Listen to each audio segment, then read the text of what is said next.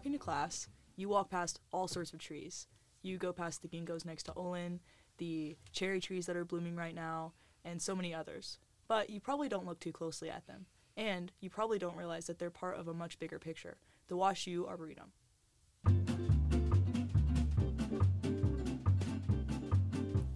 Hi guys, and welcome to Branching Out. This is a podcast for getting to know our green neighbors one tree at a time.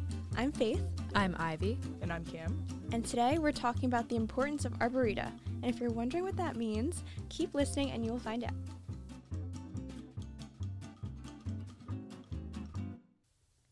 So before we get started, I think it's important to note, what is an arboretum? What are we talking about here today? So an arboretum is basically like a living museum of trees. It's the same way that a zoo is a living museum of animals, except for in an arboretum, most trees aren't going to growl at you if you get too close. That's good. I would not want trees to growl at me. Terrifying. Absolutely terrifying. And the cool thing about our campus in particular at WashU is that the whole campus is actually an arboretum, meaning that if you're on the South 40 or if you're on the East End, all of that counts as the arboretum. So when we look around at all the trees, like at least when I first was looking around at the trees, I was like, oh, okay, cool. We have a lot of trees. What I didn't know is that these trees are all selected carefully. So they're not randomly picked and planted. They're chosen based on aesthetics, ecology, and student benefit. When we look around and see the massive oaks and the magnolias, every single tree that we have planted has been carefully selected, planned, planted, all of that, which is a lot of work. And we have over 300 different species on campus, which means combination of species from all over the world have been brought to St. Louis, brought to our sweet, sweet WashU campus.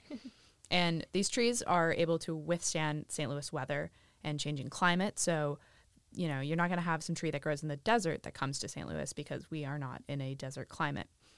And they're also chosen with climate change in mind. So in the coming years, we're probably going to see more severe storms, maybe more severe droughts, more severe rain. So the trees that are chosen are picked with resilience in mind. And this is really important and I find pretty fascinating as well. So I think something to keep in mind when we're looking around at our arboretum is the fact that beauty is only one small component of all the trees. Yeah, that's so true, Ivy. And also, I feel like a lot goes on behind the scenes that the WashU student body or our visitors may not see, because on the outside, we have this beautifully curated campus, not a weed in sight, and that is all thanks to the planting, maintaining, and caring for trees that's handled by our groundskeeping team, Focal Point. Woo woo, go Focal Point. And they're super nice. They are super nice. So this seems like a ton of work, at least to me. Why do we actually bother doing this as an institution? Arboretums are important because they promote research, education, and service. For example, at WashU, our arboretum has become a repository for species that are endangered in their native region. So we have Ash's magnolia, a federally endangered tree, and the Don redwood, which is locally endangered in China, both here on campus. But obviously, Rome wasn't built in a day. So how did we get here? That's a great question, Cam. So I am not one to know a lot about history, but I did read up a little bit on WashU's campus and the role trees have played here in the past. And I found out that in 1922, WashU's campus was essentially bare of any trees. But as we started to grow and become a large institution and add more buildings, we were like, might as well make it a pretty place too. So our arboretum was actually started in 2009 by Kent Thieling. He was our grounds manager at the time and resident horticulturalist. He was the one who actually started tree tours, which you can still get today on campus, and they're led by our campus Loraxes, which is a super cute group of people who know pretty much everything about any tree on campus, and they're kind of just like a huge repertoire of knowledge. In 2018, we actually posted a bunch of QR codes in front of some of our trees to showcase them, and these QR codes take you to our Arboretum website when scanned, so visitors and students can learn casually when strolling around campus if they get interested. And for those of you who are really curious, in 2019 we were certified as a Level 1 Arboretum, and today we are a Level 2 Arboretum, which just basically means that we have more species and more programs dedicated to education here on campus. And so on that note, having an arboretum as a campus and a campus as an arboretum is pretty great for students. We get to walk around and enjoy the beauty, and we can also learn from these trees. So we have 2 courses on campus that help us do this. So we have Woody Plants of Missouri and a new course this semester, which is Research and Public Education in the Arboretum.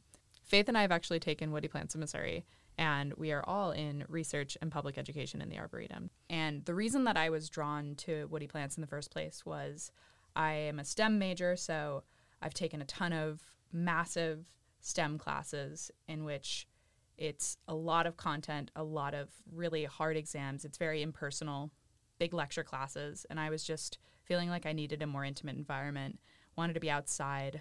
I love the outdoors. I love plants. I'm interested in them, so I figured I should actually have some knowledge on them. Essentially, every species that has a QR code in Woody Plants, you are required to learn the trees. And it sounds tedious, but it's a blast. It can be hard at times, but it's amazing. So what about you, Faith? Why'd you take it? Well, yeah, as similar to Ivy, like as a pre-health student, like all those basic STEM classes were so tedious, and I honestly wanted something different, just like you. The outside aspect, the outdoor classroom definitely pulled me in. Like I remember I took it actually this past fall, and the class was literally like rain or shine. So I would just get up, walk to campus. If it was raining, we'd be inside, of course, but if it wasn't, we would be able to walk around campus, visit all the trees, and I thought that was just such an amazing new way to get people involved and get people excited, because I found myself waking up and being like, heck yeah, it's beautiful outside, and I can't wait to go take a stroll, maybe, I don't know, like a little adventure every morning. Yeah, definitely like nice to walk around, because the class was really early, so, 8 a.m. class.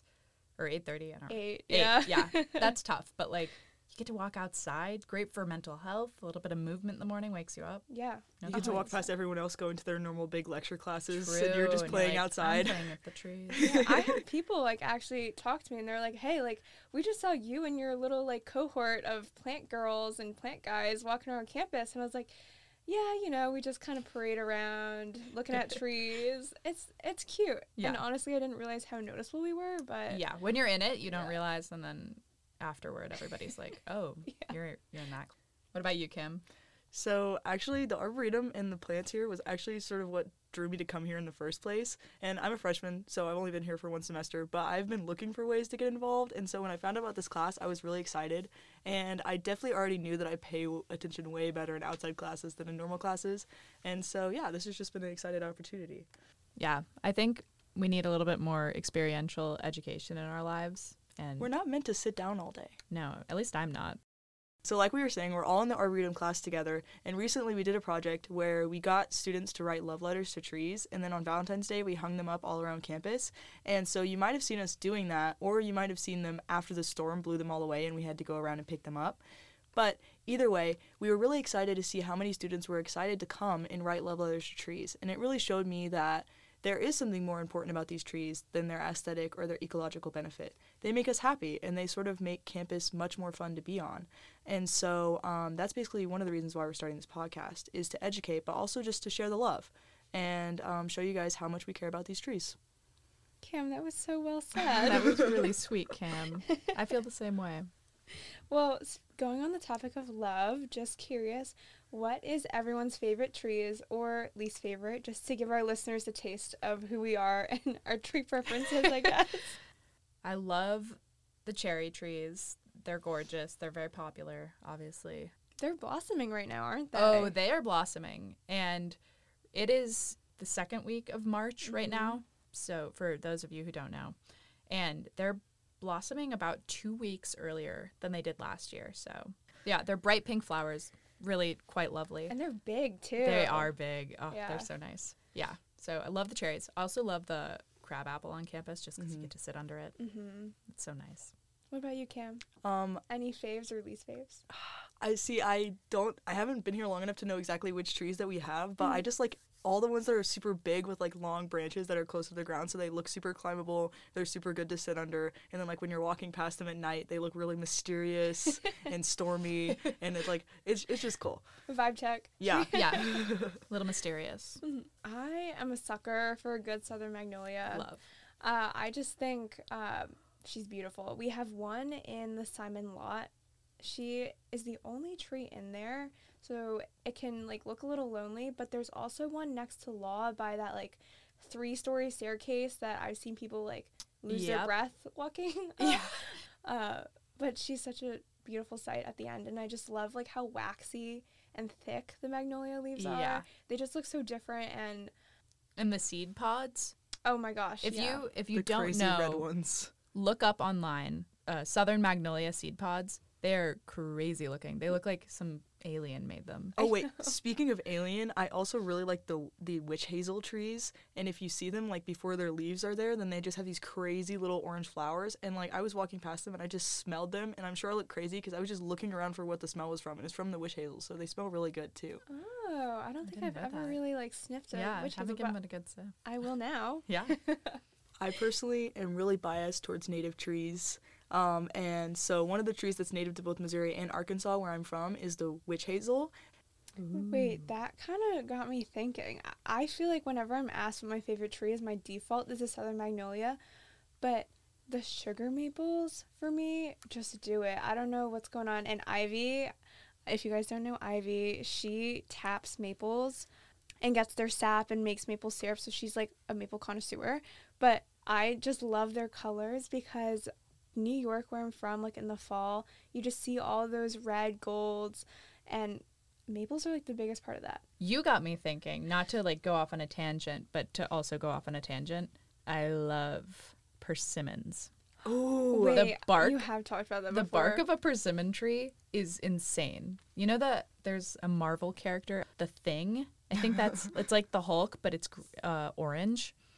And I think that persimmon bark looks exactly like The Thing. And then it also has persimmon fruit, so I feel like it's a win-win. I have something to say about persimmons. One time I went car camping for a weekend, and it was me and my best friend, and we decided not to bring any food because we were like, we will live, we can scrounge. And so it was like the second day, I had eaten like a peanut butter sandwich, and then we were in this park and I found a persimmon tree and I sat there and ate like 10 persimmons. It was the happiest thing ever. So I love persimmon trees too. Yes. And what you didn't see in the podcast studio is that Faith just looked up a picture of The Thing, and she now understands. Yeah, maybe they pulled inspiration from the persimmon Are tree. there any You never nature know. or tree Maybe. superheroes? Groot Oh Yeah. my god, I was about to say like Ant-Man. and Ant-Man and Bumblebee, the Transformer. Yeah, close enough. Yeah. Okay, so Big tangent. now that we've really taken you on a journey, let's get back to the point. So Arboreta are great tools to learn more about our green neighbors and get the community involved. And these institutions basically act as a curated representation of nature, and it makes it less complex and easier to interact with big ideas on a more small and digestible level. So in other words, arboretums are nature in the palm of your hands. Beautiful, Ivy. Thank you.